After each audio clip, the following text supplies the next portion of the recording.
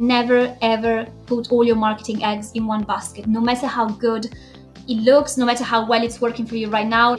Remember that it's not about you, it's about your target audience. If you just focus on creating the best possible content for human readers, I think you're already a step ahead of many competitors. You don't have to reinvent the wheel, but you do want to give your unique angle on something. I think it's important to keep that in mind when you're trying to market yourself as a writer during the age of AI. Storytelling at the same time is very misunderstood in marketing. When it comes to website copy, this is one of the mistakes I see the most. Hey there, real quick, if you enjoyed the show, please support by following on your favorite podcast station, review and share it with your peers to help them and me out, because I don't run any ads and every share helps. Thanks, and let's jump into it.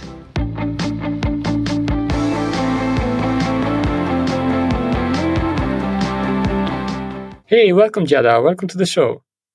Thank you for having me. Glad to have you. Can you please tell our listener where are you calling from?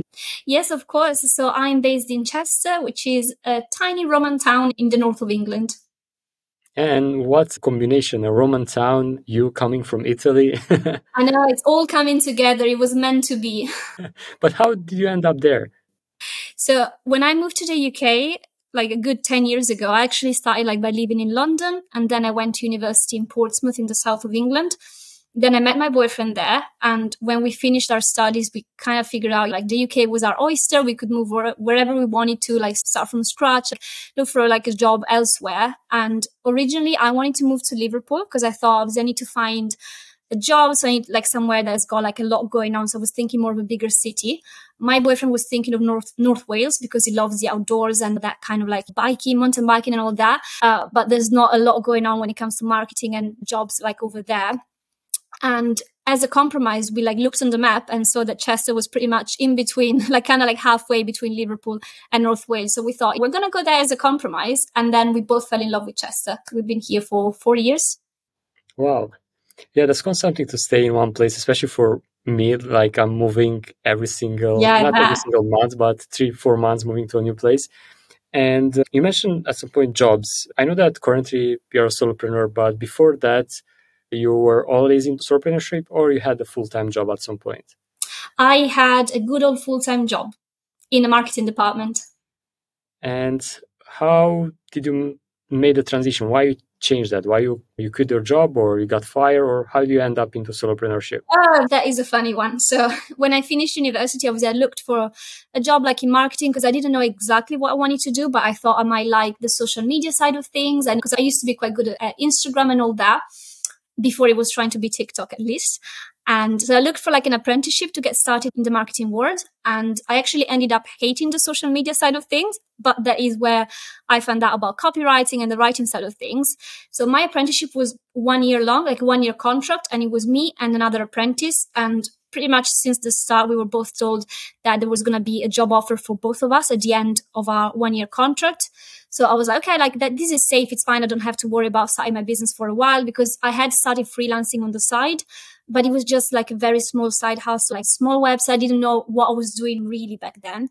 So I was planning on just taking the offer at the end of my apprenticeship and then maybe build my business for a couple of years and then consider quitting it and all that.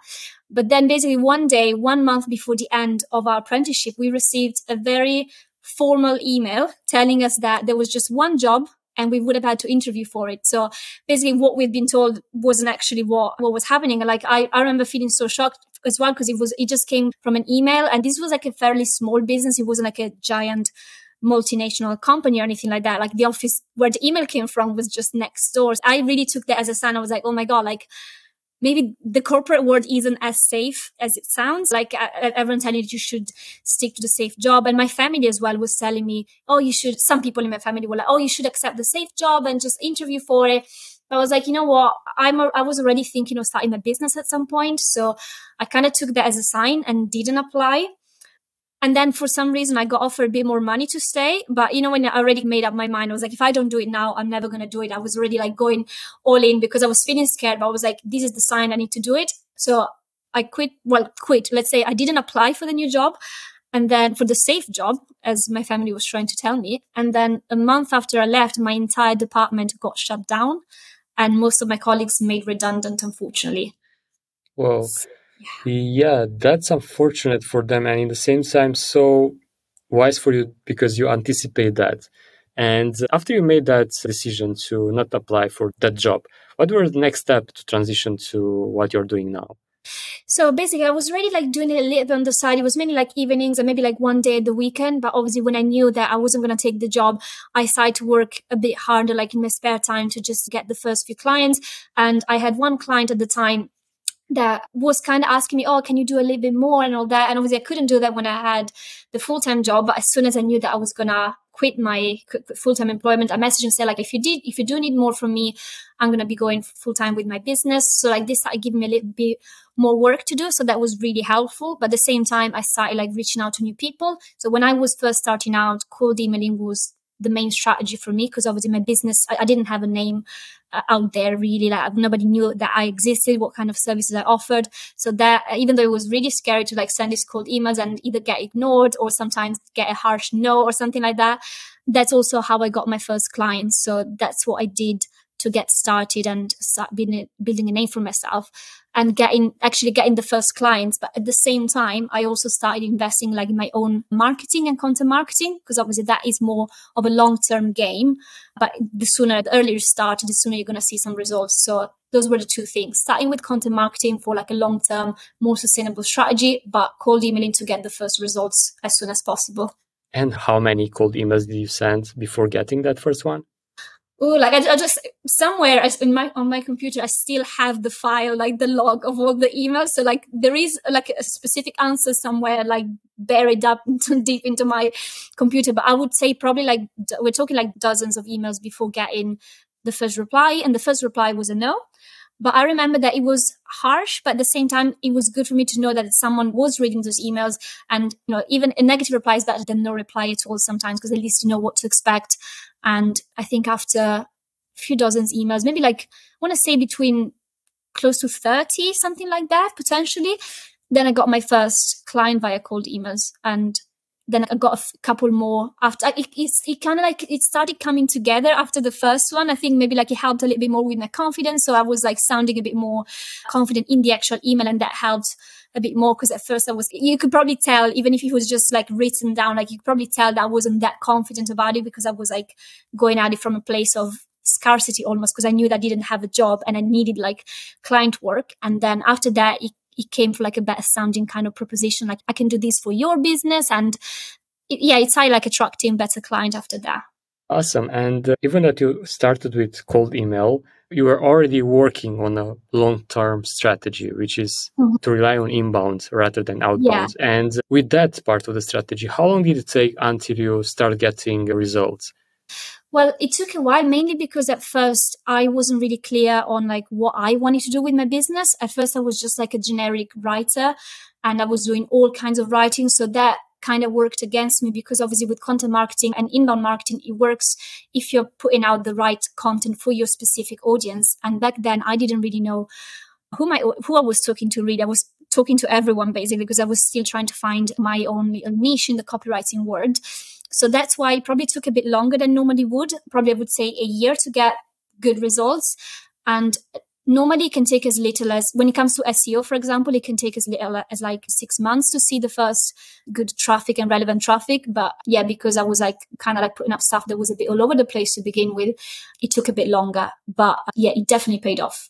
Yeah, for sure. That's the good part about long-term strategies. It takes time, but when you compound and start to get results, it can be a never-ending lead generation machine. But before jumping into this, can you please tell me more about how you managed to get from a place where you didn't have an idea about your ideal client, about who you want to work with, until you find those clients that you enjoy working with and try to actually narrow down the paths? Yes, of course. So I think what was holding me back was like the idea that is very popular in the copywriting world, that as a copywriter, you need to niche down based on a specific industry. So you can either be like a health content writer or a software as a service copywriter. And what I like the most about my job is like the variety of the kind of things I get to write about, the kind of businesses I get to collaborate with. So I didn't really want to niche down and put myself in a box when it came to like a specific industry and always writing about a specific kind of topics. So that's why I kind of resisted niching for the first couple of years in business. And it was only like by writing about different topics and collaborating with different types of businesses that I realized that I was mainly attracting female solopreneurs anyway. And we were like working pretty well together with like most of them at least.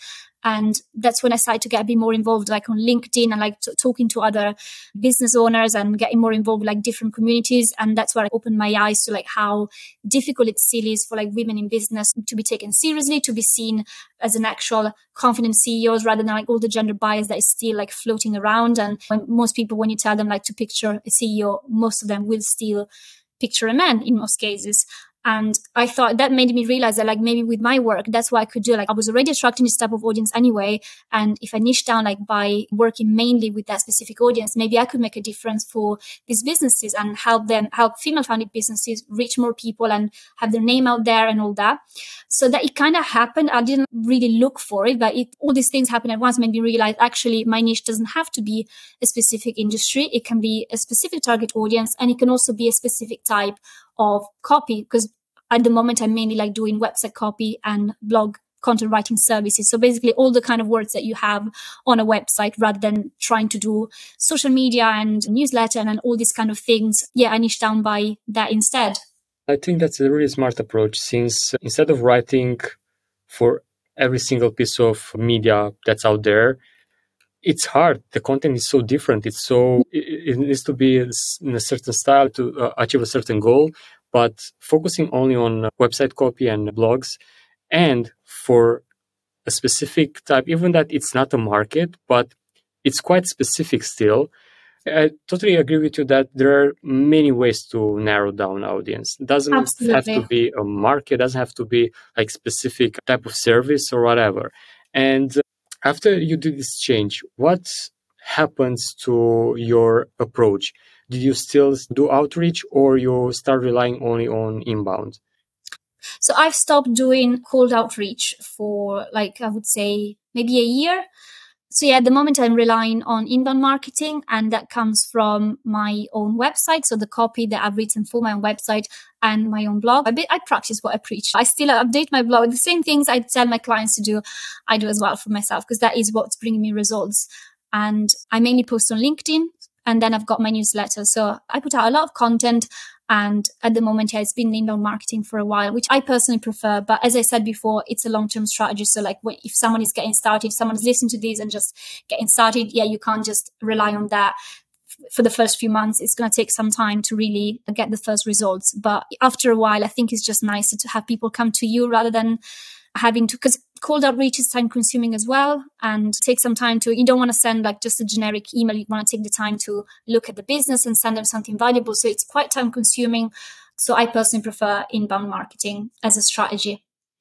Yeah, definitely. And especially when you just start out, but even that you start outreaching, you already applying what you preach and already working for a long-term strategy. And now having basically 3 sources of leads: newsletter, LinkedIn, and website. Yeah, one dries out, you have still the other 2, and so on. And as I always say, like never ever put all your marketing eggs in one basket. No matter how good it looks, no matter how well it's working for you right now, never ever put them all in one basket, because you never know. Like especially social media is quite unpredictable. The algorithm can change, and so many people are getting banned on LinkedIn for like absolutely no reason at the moment. So it's good to have a LinkedIn profile. It's good to be consistent with it. But if you're putting everything, relying just on that lead generation system alone, the small change is going to affect your business really bad. And it can be the same with Google. SEO is good for you, but then maybe there's a bit of a algorithm update. And if that's all you're relying on, that will affect you as well. So absolutely, like I think 3 strategies is a good one to not spread yourself too thin, but at the same time, feel a bit more secure when it comes to your lead generation. We never know, and we need to adapt. And speaking of adaptation, for those that are new to content marketing and new on creating content, what would be your advice? How should they start, especially for those that have zero experience with content? So the most important thing with content marketing is to create content for your audience, which sounds basic, but it isn't really, because it's so easy, especially if it's your business, if you're a solopreneur, you are the business. So it's so tempting to just like write about what you want to write about and start saying things like, oh, I'm really excited to announce that I got nominated for this, or like, I'm so delighted to tell you that this is happening in my business. But in reality, content marketing is about creating the best possible content for your specific audience. And it's about creating content that can help them solve some kind of pain point, answer a question that they have. Of course, it needs to be related to your industry, to your niche, or like to the type of services or products that you offer, but it should still be about them rather than you. So the first thing about starting a content marketing strategy is remember that it's not about you, it's about your target audience, and you need to create the best possible content for them specifically. So that means that you're not going to compete with websites that are maybe like much bigger than yours, that have been doing this for like many years, and they are targeting, say, like multinational companies. If you are writing about similar topics but are writing for a different audience, maybe like that could be a small solopreneurs running their own business, of course you're not going to compete against the giants, but you should still aim to get the best possible content for them specifically by targeting where they are right now in the buyer's journey compared to the sales funnel and all that. So make it about them. And it's also important to be consistent. So I would say, especially if you're a solopreneur, obviously you won't be able to do everything when it comes to content. You need to be strategic, because you won't be able to have a podcast and a YouTube channel and a blog and a newsletter and all that. You need to choose 2 or 3 channels to focus most of your efforts on when it comes to content marketing, because otherwise you're going to spread yourself too thin. And consistency doesn't have to mean doing something every day, putting a piece of content out every day. If you can commit to doing that consistently and creating high quality content, great. You do you, but it's much better to just post maybe like twice on social media every week, but putting out like high quality posts. It's better to have 1 monthly blog post that is like actually insightful and written specifically for your audience, rather than just like say 4 blog posts a month that are just like written out in a rush just to put something out there. So the second thing I would say, consistency and quality over quantity when it comes to content. And it's really about making time for it as well, because especially if you're providing services for other business owners, it's so easy to, obviously you do need to prioritize client work, but I hear it from like so many writers that they say, I never have time to upload my own blog. I never have time to write for my own LinkedIn. I haven't emailed my newsletter in a month. And if you wait until you're going to magically remember about it, you are never going to do it. So what I do for myself is like I block specific, let's say like an afternoon or like a morning, like in my diary for example, every month for my blog, every couple of weeks to create a batch of newsletters, but it is specifically in my diary. And while I can maybe be slightly flexible with it, if like one day I'm just so busy I can't do it, but if I can't do it that day, I will move it in the diary and do it the next day, because otherwise you're never gonna find time to do it. So third thing I would say, I actually lost count. I think this is the third tip. If not, maybe you can edit it out. But my final thing would be, make time for it, because otherwise you're going to forget. Indeed. And I were the same way. Like if I don't block it in the calendar, if I don't have it there, it's completely forgotten. Absolutely. It's not easy to run a business and create our own content if you don't have a system for it. So you need to make it as easy as possible for yourself. Yeah, and as low friction as possible, you will get the things done. And when it comes to content, you're specialized on the blog part of things. And how that works in terms of inbound. How do you specifically create content to convert those viewers into leads? So it starts by thinking about the sales funnel, because your website copy is mainly for people who are towards the very end, the very bottom of the funnel. They're already looking for a specific type of service or products because they know that they want to buy it. What they like need help with is figuring out whether they're going to buy it from you or one of your competitors, right? But that is like such a small percentage of your audience. That's like usually like 5%. And if you're not blogging, you're basically missing out on like 95% of your audience who's still like, he's already Googling stuff, but he's not Googling the kind of like keywords that are from the bottom of the funnel. They're like trying to figure out what they need in the first place. So when you're blogging, like to start generating leads, it's important to begin by asking yourself, what does my audience need to know when it comes to my type of industry, when it comes to my type of services? Like what is the main problem right now? And what are they Googling in order to figure out how to solve it? And obviously that won't be the biggest problem, the one that you can solve with the actual product or service, but it will be something that will take them there, because, they figure out that, for example, it could be that the website is not ranking on Google. So they don't know whether they need to invest in an SEO company or in a new website or in a copywriter, but they know that their website is not showing up on Google. So that might be one of the first things that they're like trying to solve by typing it on Google itself. So obviously you want to figure out where your target audience is at this stage. and you want to create content that is like for the top of the funnel and middle of the funnel especially. There are blog posts that can work for like bottom of the funnel too, but I think the main ones is to just start at the top and help them move down towards the bottom. Obviously, you need to do keyword research because you can't rely on just guesswork. Just because you think they might be Googling something, it might not necessarily be what they're actually typing, or they might not be typing it in the way that you would type it as a professional business owner in that industry. So you need to figure out what your audience is actually looking for. And of course, you create the blog posts for them, you optimize them for SEO, but at the same time, you want to spread them around the web, like using like social media, your newsletter as well, because again, you don't want to rely just on one strategy. And then you want to make sure that there is some kind of call to action, usually at the end of the blog post, that tells this person what they should do next. And of course, if we're talking about top of the funnel, they might not be ready, probably not ready to invest in your service just yet. But the call to action could be, maybe if you've shared some kind of informational, educational blog post, call to action could be to subscribe to your newsletter to get more insights and advice on the same kind of topic, or it could be to download a lead magnet that expands on something that you've covered in the blog post. So basically the goal of every blog is not to make a sale, which is why it's quite hard to kind of like measure sometimes the results that you get from content marketing, because it's not, you don't get a sale from the first blog post that you're going to put out, but it's more about getting them to move down the funnel and smoothing as much as possible by retaining some of those readers and turning them into subscribers, into social media followers. And then eventually, once they're actually ready to invest in the final product or services, you're going to be the first one they're going to think of. Yeah, awesome. Yeah, that's a really deep dive into blogging. And going back on what you thought about, can you please expand a bit on the keyword research part, since it's such an important topic and something that most of those creating content don't rely on? Do you have any particular approaches or tools that you use in order to achieve that? And how do you start the approach?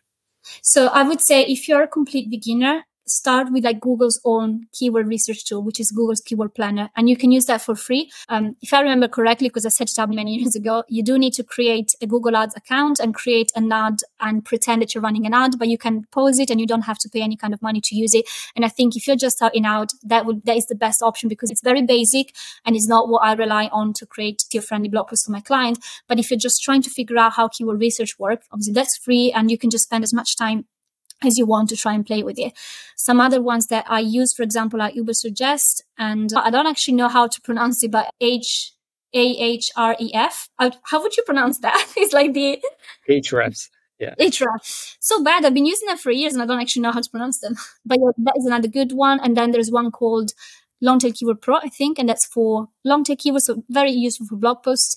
But yeah, I would say start with the free one, familiarize yourself with it. And what you want to do is basically just like, when you have an idea for a blog post, you start typing a few potential keywords that you think, let's say you're writing a blog post on, you know what, you give me a topic and I'll try and come up with the keyword because like my mind is blank right now.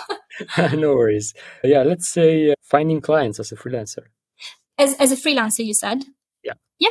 Okay, so let's say you're a freelancer, you want to find out how to find clients, and you're probably going to type where to find clients or how to find clients, and then even better, where to find clients as a freelancer. So what you can do is go on like one of these keyword research tools and type a few different options, and then they will show you which ones get searched the most and which one don't really get searched. Because it could be that, as I said before, like you might think, oh, I'm sure they're going to type it this way, but actually the person is not a specialist in a specific area. They're going to type it slightly different. So what these like the keyword research tool will show you is like what is the one that is most likely to be typed by your specific audience.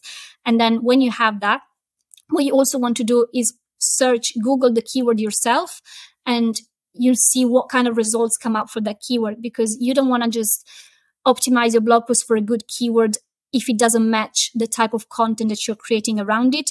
Because another thing that is very important when it comes to content marketing and blogging as well is that you want to match the search intent behind the keyword. So that means that whenever someone types a keyword, they're expecting some type of content, which could be a sales page if you think they're ready to buy. It could be an informational blog post. So you want to make sure that the keyword you're targeting is the right keyword for an informational blog post, if that's what you're planning on writing.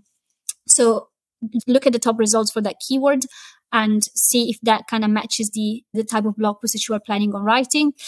Obviously, with keyword research, it gets really technical because it's not just about how many times it's searched every month. It's also about how competitive a keyword is. So if a keyword get searched a lot, but it's also really competitive, it's going to be unlikely that you're going to show up on the first page of Google for it. So in some cases, it might make more sense to choose a keyword that is not the most popular, but it's also not the hardest to rank for. So you kind of have to compromise. So there is a lot of like work that goes into it behind the scene to figure out what the best keyword for you is. But I think as a beginner, it's just like handy to start with a free tool and see like what language your audience is using, and have a look at what other people are putting out there.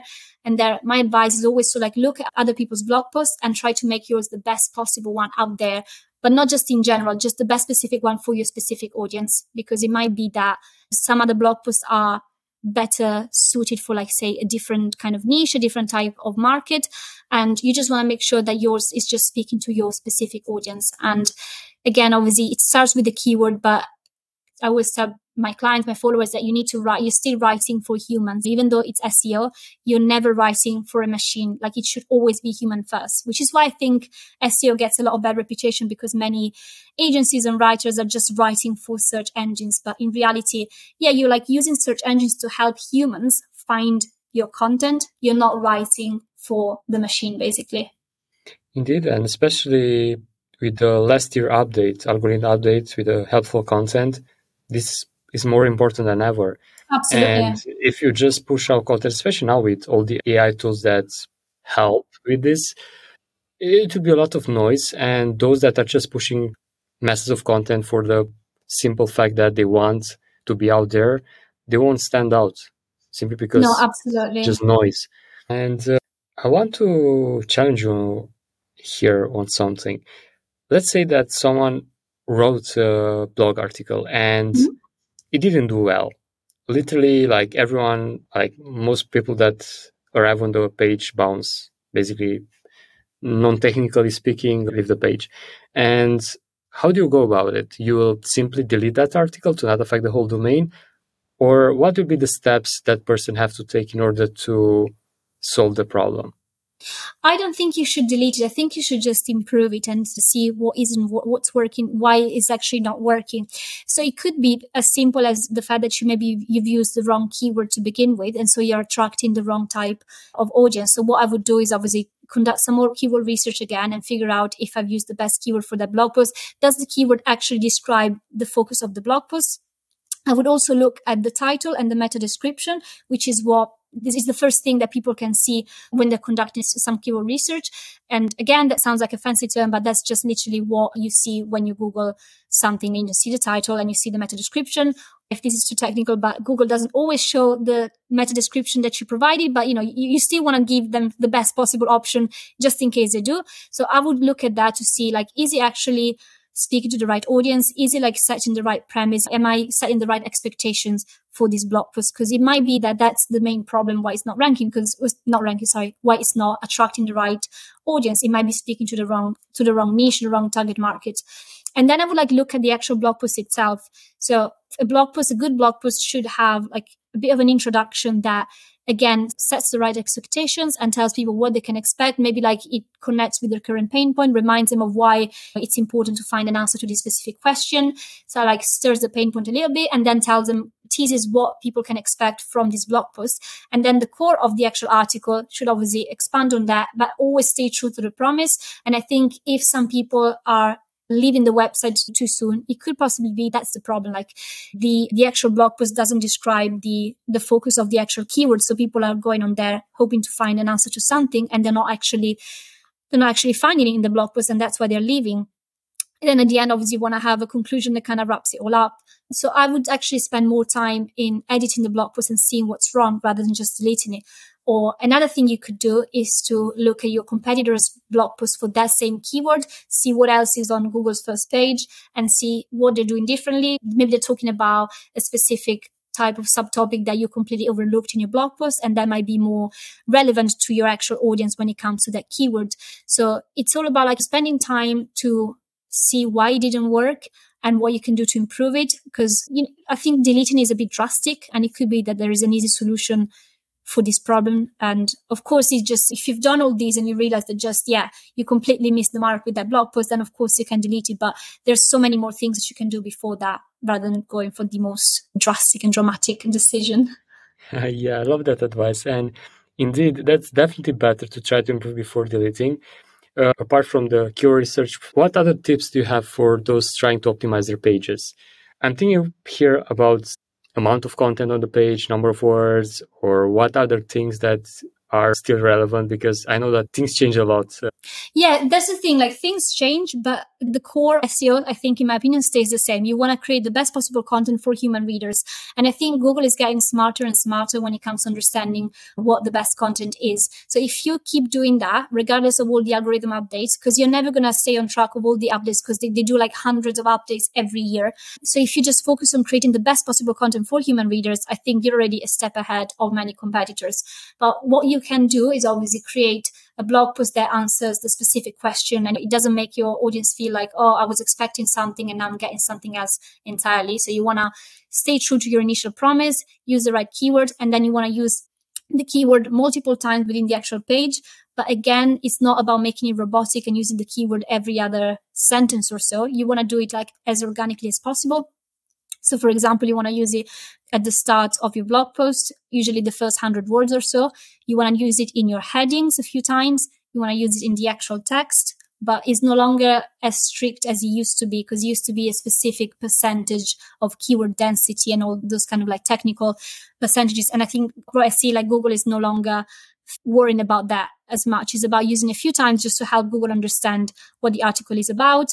You want to use it in the text on your images. You want to use it in some hyperlinks if possible. So if you're like including a link to like some kind of stats or something relevant, if you can use the keyword to highlight the actual text, that will help with your SEO. You want to use it towards the very end of the blog post, and you don't want to just use the exact same keyword over and over again. Sometimes you want to include some kind of like similar keywords. For example, we talked about how to make tea, but you also want to say how to brew tea. So similar things like that not only like gives more context to Google, but it's also less repetitive for your human readers to read, to find that kind of keyword in the text. And if possible, you also want to add like keywords that are related to that specific industry, the specific niche, specific type of topic that you've tackled in the actual blog post. Even though it's not the main keyword you want to rank for, that's just going to help Google understand what your article is about. So it's more like about giving it a bit more context so that it can understand, okay, maybe this keyword is used for different types of industry, but this blog post is only talking about this specific one. So I'm going to show it to people who are interested in that type of subtopic, basically. And when it comes to keeping track of this, do you use any tools to help you? Oh, I use this keyword this amount of time and the variation of it multiple times. Is that Ahrefs, or you use other tool to see how many times you use a keyword in a specific article? So I personally don't do that. I personally do it like actually as a human, looking at how many times I've used it myself rather than like relying on keyword density. Because I found that I think if you're, especially as a beginner, it can be helpful to use plugins and stuff like Yoast SEO. I think obviously it can help if you're getting started, but I think once you've been doing that for a while, it becomes a bit more organic. You see like where the keywords is. And I don't recommend getting too hyperfixated on exactly how many times you've used it, because sometimes it could actually be that you've used, let's say like the keyword is plural, so it ends with an S, and you've used it as a singular keyword a few times. Sometimes these tools can't actually detect it. So they'll tell you, oh, you haven't used the keyword enough in the first 100 words, you need to add it. But in reality, you have used it. It's just that you used like a slightly different version. And as I said, Google is getting smarter and smarter when it comes to identifying these kind of things. Like Google will understand that it's the same keyword, but some tools can be a bit funny about that. So I personally don't rely on those. But as I said, like if someone doesn't feel as confident or just starting out, I can see why they could be potentially be helpful in trying to get used to how many times roughly you should have your keyword in the text. But as I said, take them with a pinch of salt because it's still AI at the end of the day. Yeah, true. And speaking of AI, what's your take on it, especially when it comes to content creation for blogs? And do you rely on it in some ways, or how you leverage it, or what's your take on the future of content writing? So I definitely think that AI is going to impact content writing. I personally don't rely on it because I think what helps my blog post stand out and the kind of blog posts that I write for my clients is that we are putting out like content that stands out, that is different from what is already on there. And that's why I get my clients to give me some pointers, and I position them as thought leaders. And I wouldn't be able to do that if I were just to like choose a keyword and tell AI to write about it, because what you get is really a mix, like a bit of a mixture of what is already on internet or for that keyword. And what I want to do for my clients is get them to tell me like about their point of view on a topic, and so that I can spin the right words for it and help put out something that is like quite unique. And you don't have to reinvent the wheel, but you do want to give some unique advice and your unique angle on something. For me, like what takes the longest time when it comes to content creation is actually the research behind an article rather than the writing itself. The writing isn't that hard at all. It's all the research that comes beforehand that is what is time consuming, because it's not just about learning more about a topic. It's about finding the right perspective, the right angle for your specific target client, and to move them from A to B with that specific blog post. So I personally don't rely on AI. And I'm happy that way, because there's a lot of my work is about strategy and what goes on behind the scenes as well. Like, so it's not just about a blog post per se, but it's about how they all work together and how we can move people on the funnel and what we wanted to do after that. But I can totally see that AI will penalize some writers. For example, if someone is just used to writing, say, offering like 1,000 words for £10 on Fiverr, yeah, this person's job will probably be taken by AI. So I think it will definitely penalize some writers, because if you're just writing words, if that's your angle, if that's your selling point, that you write words, AI can do that for you. So I can definitely see like making a negative impact on the business or like the freelancing side of things for like many writers. But if what you're doing is about strategy and more than just the words, you're not just putting out words, but you have a strategy behind them, and you want these words to actually get the person to do something after they've read them, then I don't think AI is as good as humans when it comes to that, or at least not yet. We'll see. At least not yet. Yeah, it's true. And that's the perspective that I like. The fact that you don't rely on executing only. You have that strategy part, the thinking part, which thinking probably at some point AI will be able to replace that as well. But as things stand, being paid for thinking, being paid for strategizing, and not just output, it's a huge differentiator when it comes to being a self-employed. Even for those that have a full-time job, if your job is to move things from A to B, or to fill a spreadsheet, or to copy text from here to there, that will be easily replaceable by an automatician or something. Absolutely. But if you are being paid to strategize things, to be paid to make more money for that specific, business owner or client, you're in a good position and you're still far away from being replaced. And here on this point, what will be your take on those that are in that position, that are still relying on output rather than thinking? How do you advise them to move from that box and move into the being paid for strategy and thinking? Since I believe there is a lot of limiting beliefs there and a lot of mindset thing that needs to be changed. What would be your take on it in order to be able to move from the A to B?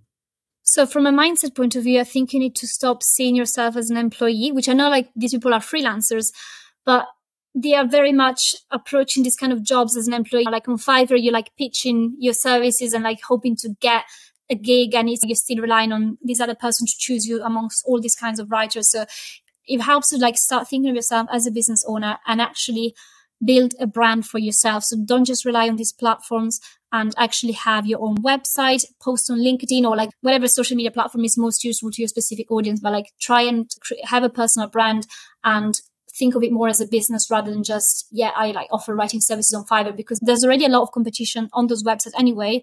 And right now, like AI can do pretty much the same. So if you're just used to like scraping the web for all this kind of information without any kind of input from your clients, without any kind of strategy, then yes, AI is already doing that. So it's going to be really hard. So what I recommend is obviously start thinking of yourself as a business and try and find some kind of niche, which, as we said before, it doesn't have to be about a specific industry. It can be anything you want, but you do need to have something that kind of differentiates you from the other writers out there and from AI itself, because it's not just about putting the blog post up there and then expecting them to magically work. Of course, some of them will gain traction organically on Google, but you need to tell the client how to promote them, tell them like how to share them on social media, how to share them in newsletter.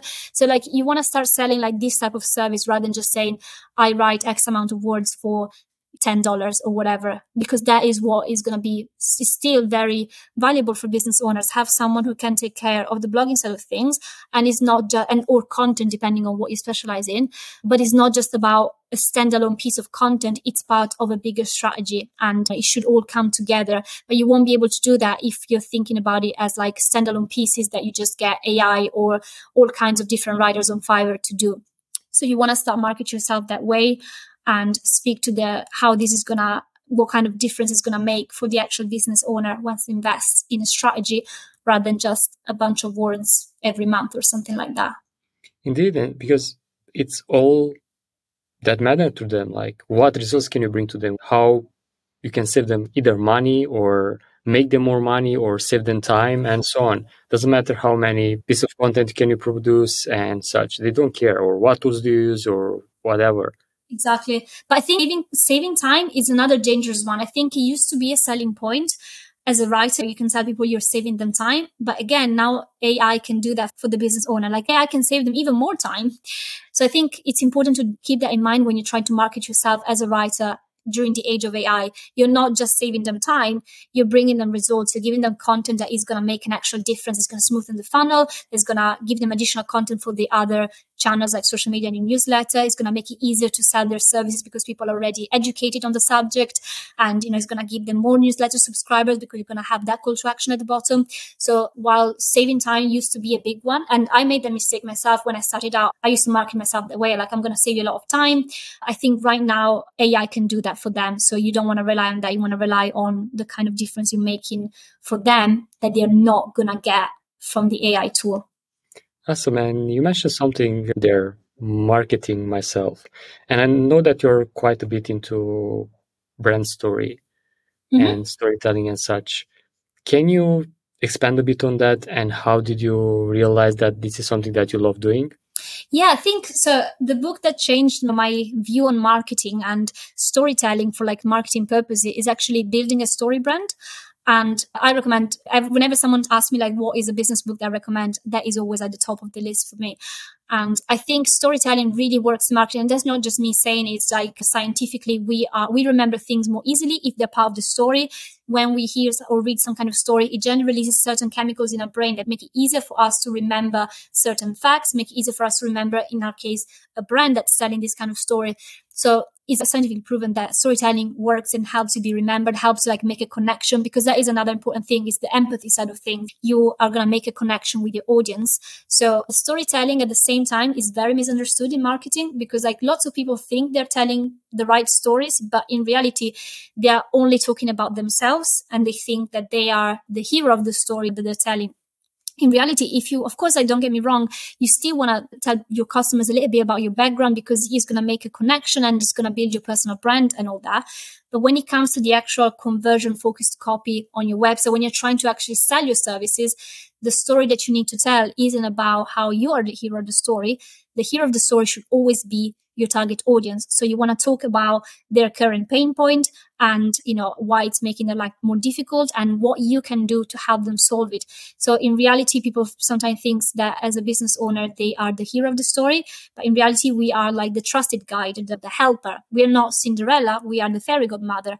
We are not Luke Skywalker, we're Obi-Wan Kenobi, which is still a cool part, but you just need to own it, understand that you are there and your story is there to show the heroes or your audience how they can get to their happy ending and why they should choose you as the best possible guide to have their problem solved and achieve this happy ending. So the storytelling side of things is also about painting a picture of how that transformation will look and feel like in the dream audience's eyes, how like the strong contrast between the initial situation and how good or empowered or relaxed they'll feel, depending on what you sell, after they've actually invested in your business and service. But if you really want to actually make that sale and get people to fall in love with your brand and understand how you can help them and actually remember this, you need to tell a story that puts the audience at paints the audience as the hero of this story. Yeah, I love that. And as relatable as possible for them, it'll be as successful as possible for you. It is no other way around. And moving on, you because you provide a lot of value, a lot of tips, a lot of things. But you mentioned something nice there, that you're also a writer on the side. You're writing something currently? So I've just released a poetry pamphlet. It came out literally last week. It was published by a small poetry press in America. So yeah, that is my latest project. And after that, there was a lot of work behind the scenes. So I'm taking a bit of a break from bigger writing projects, but it's my dream to actually write a novel, get it published, and see it in a bookstore. Like, that is the dream of a lifetime. Hopefully one day. Yeah, for sure. You're super talented. So I'm following your content on LinkedIn and I know how good you write. So I'm pretty sure that will be the case, that you be able to materialize that dream. And congratulations on the launch. Thank you. It's also available online for people to Yes. download? It's called Ghost Hometowns, and you can find it on Amazon and all kinds of book retailers. Awesome. Or online book retailers.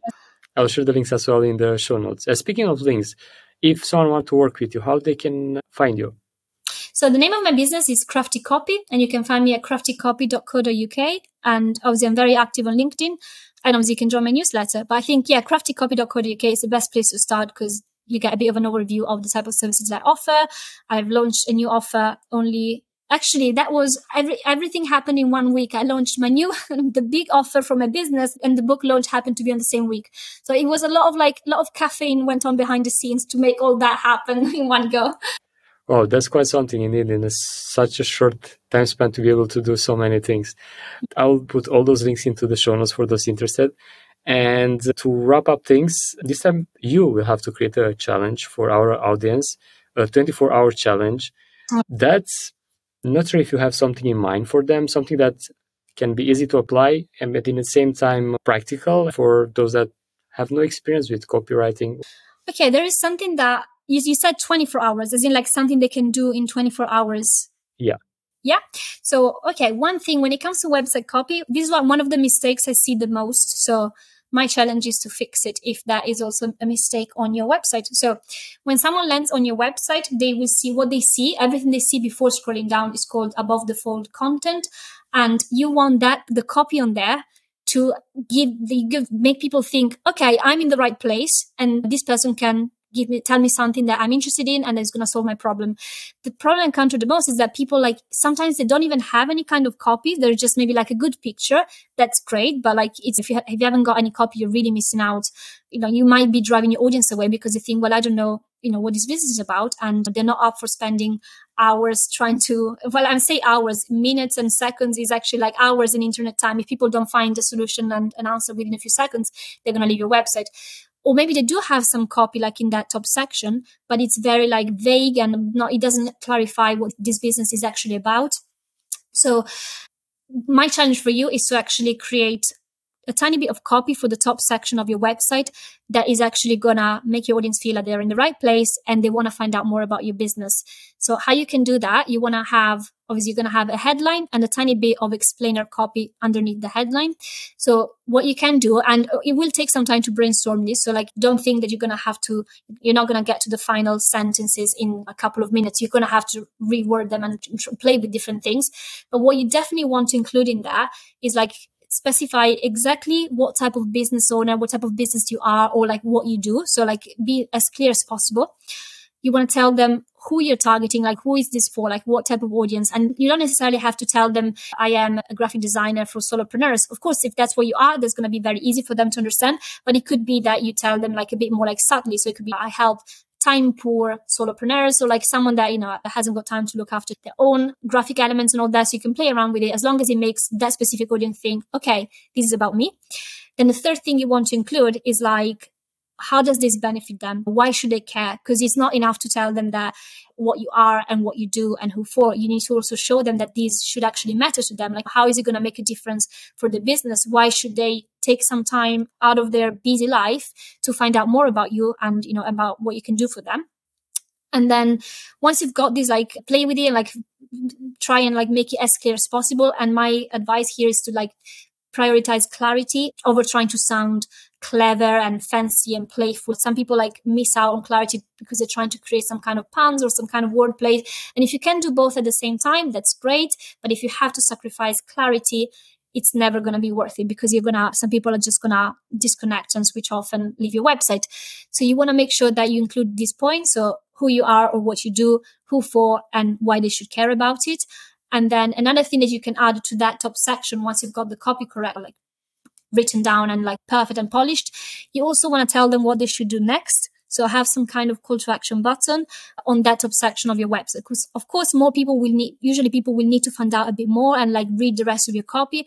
But say someone has just landed on there because they've already been following you on LinkedIn, or like they just want to get started, you need to make it as easy as possible for them to actually get started straight away. So you want to have a call to action button that is maybe like it links to your top service, a button to actually, a form to actually book a call with you, or something that's just help people get started and tell them exactly what to do.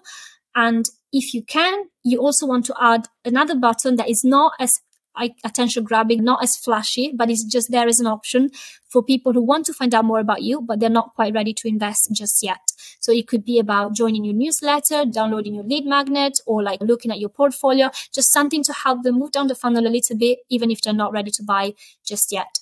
And once you've got that, and you've got like a very clear headline and explainer copy and some call to action buttons, your website is going to be already ahead of most of your competitors in most cases, especially if you're a solopreneur, because I see many solopreneurs websites that are a bit all over the place when it comes to this. But if you have your core messaging and the first few sections of your copy on point, you're already going to be setting yourself up for success when it comes to getting people to stay on your website and read more about what you do. So that's my 24-hour challenge for you.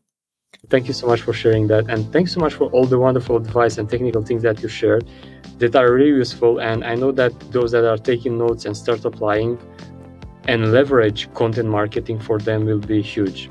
It's a really good long-term strategy and one that can lead you to really great source of leads. So take that into consideration moving forward. Absolutely. Thank you so much, Giada. It was great to have you in the show.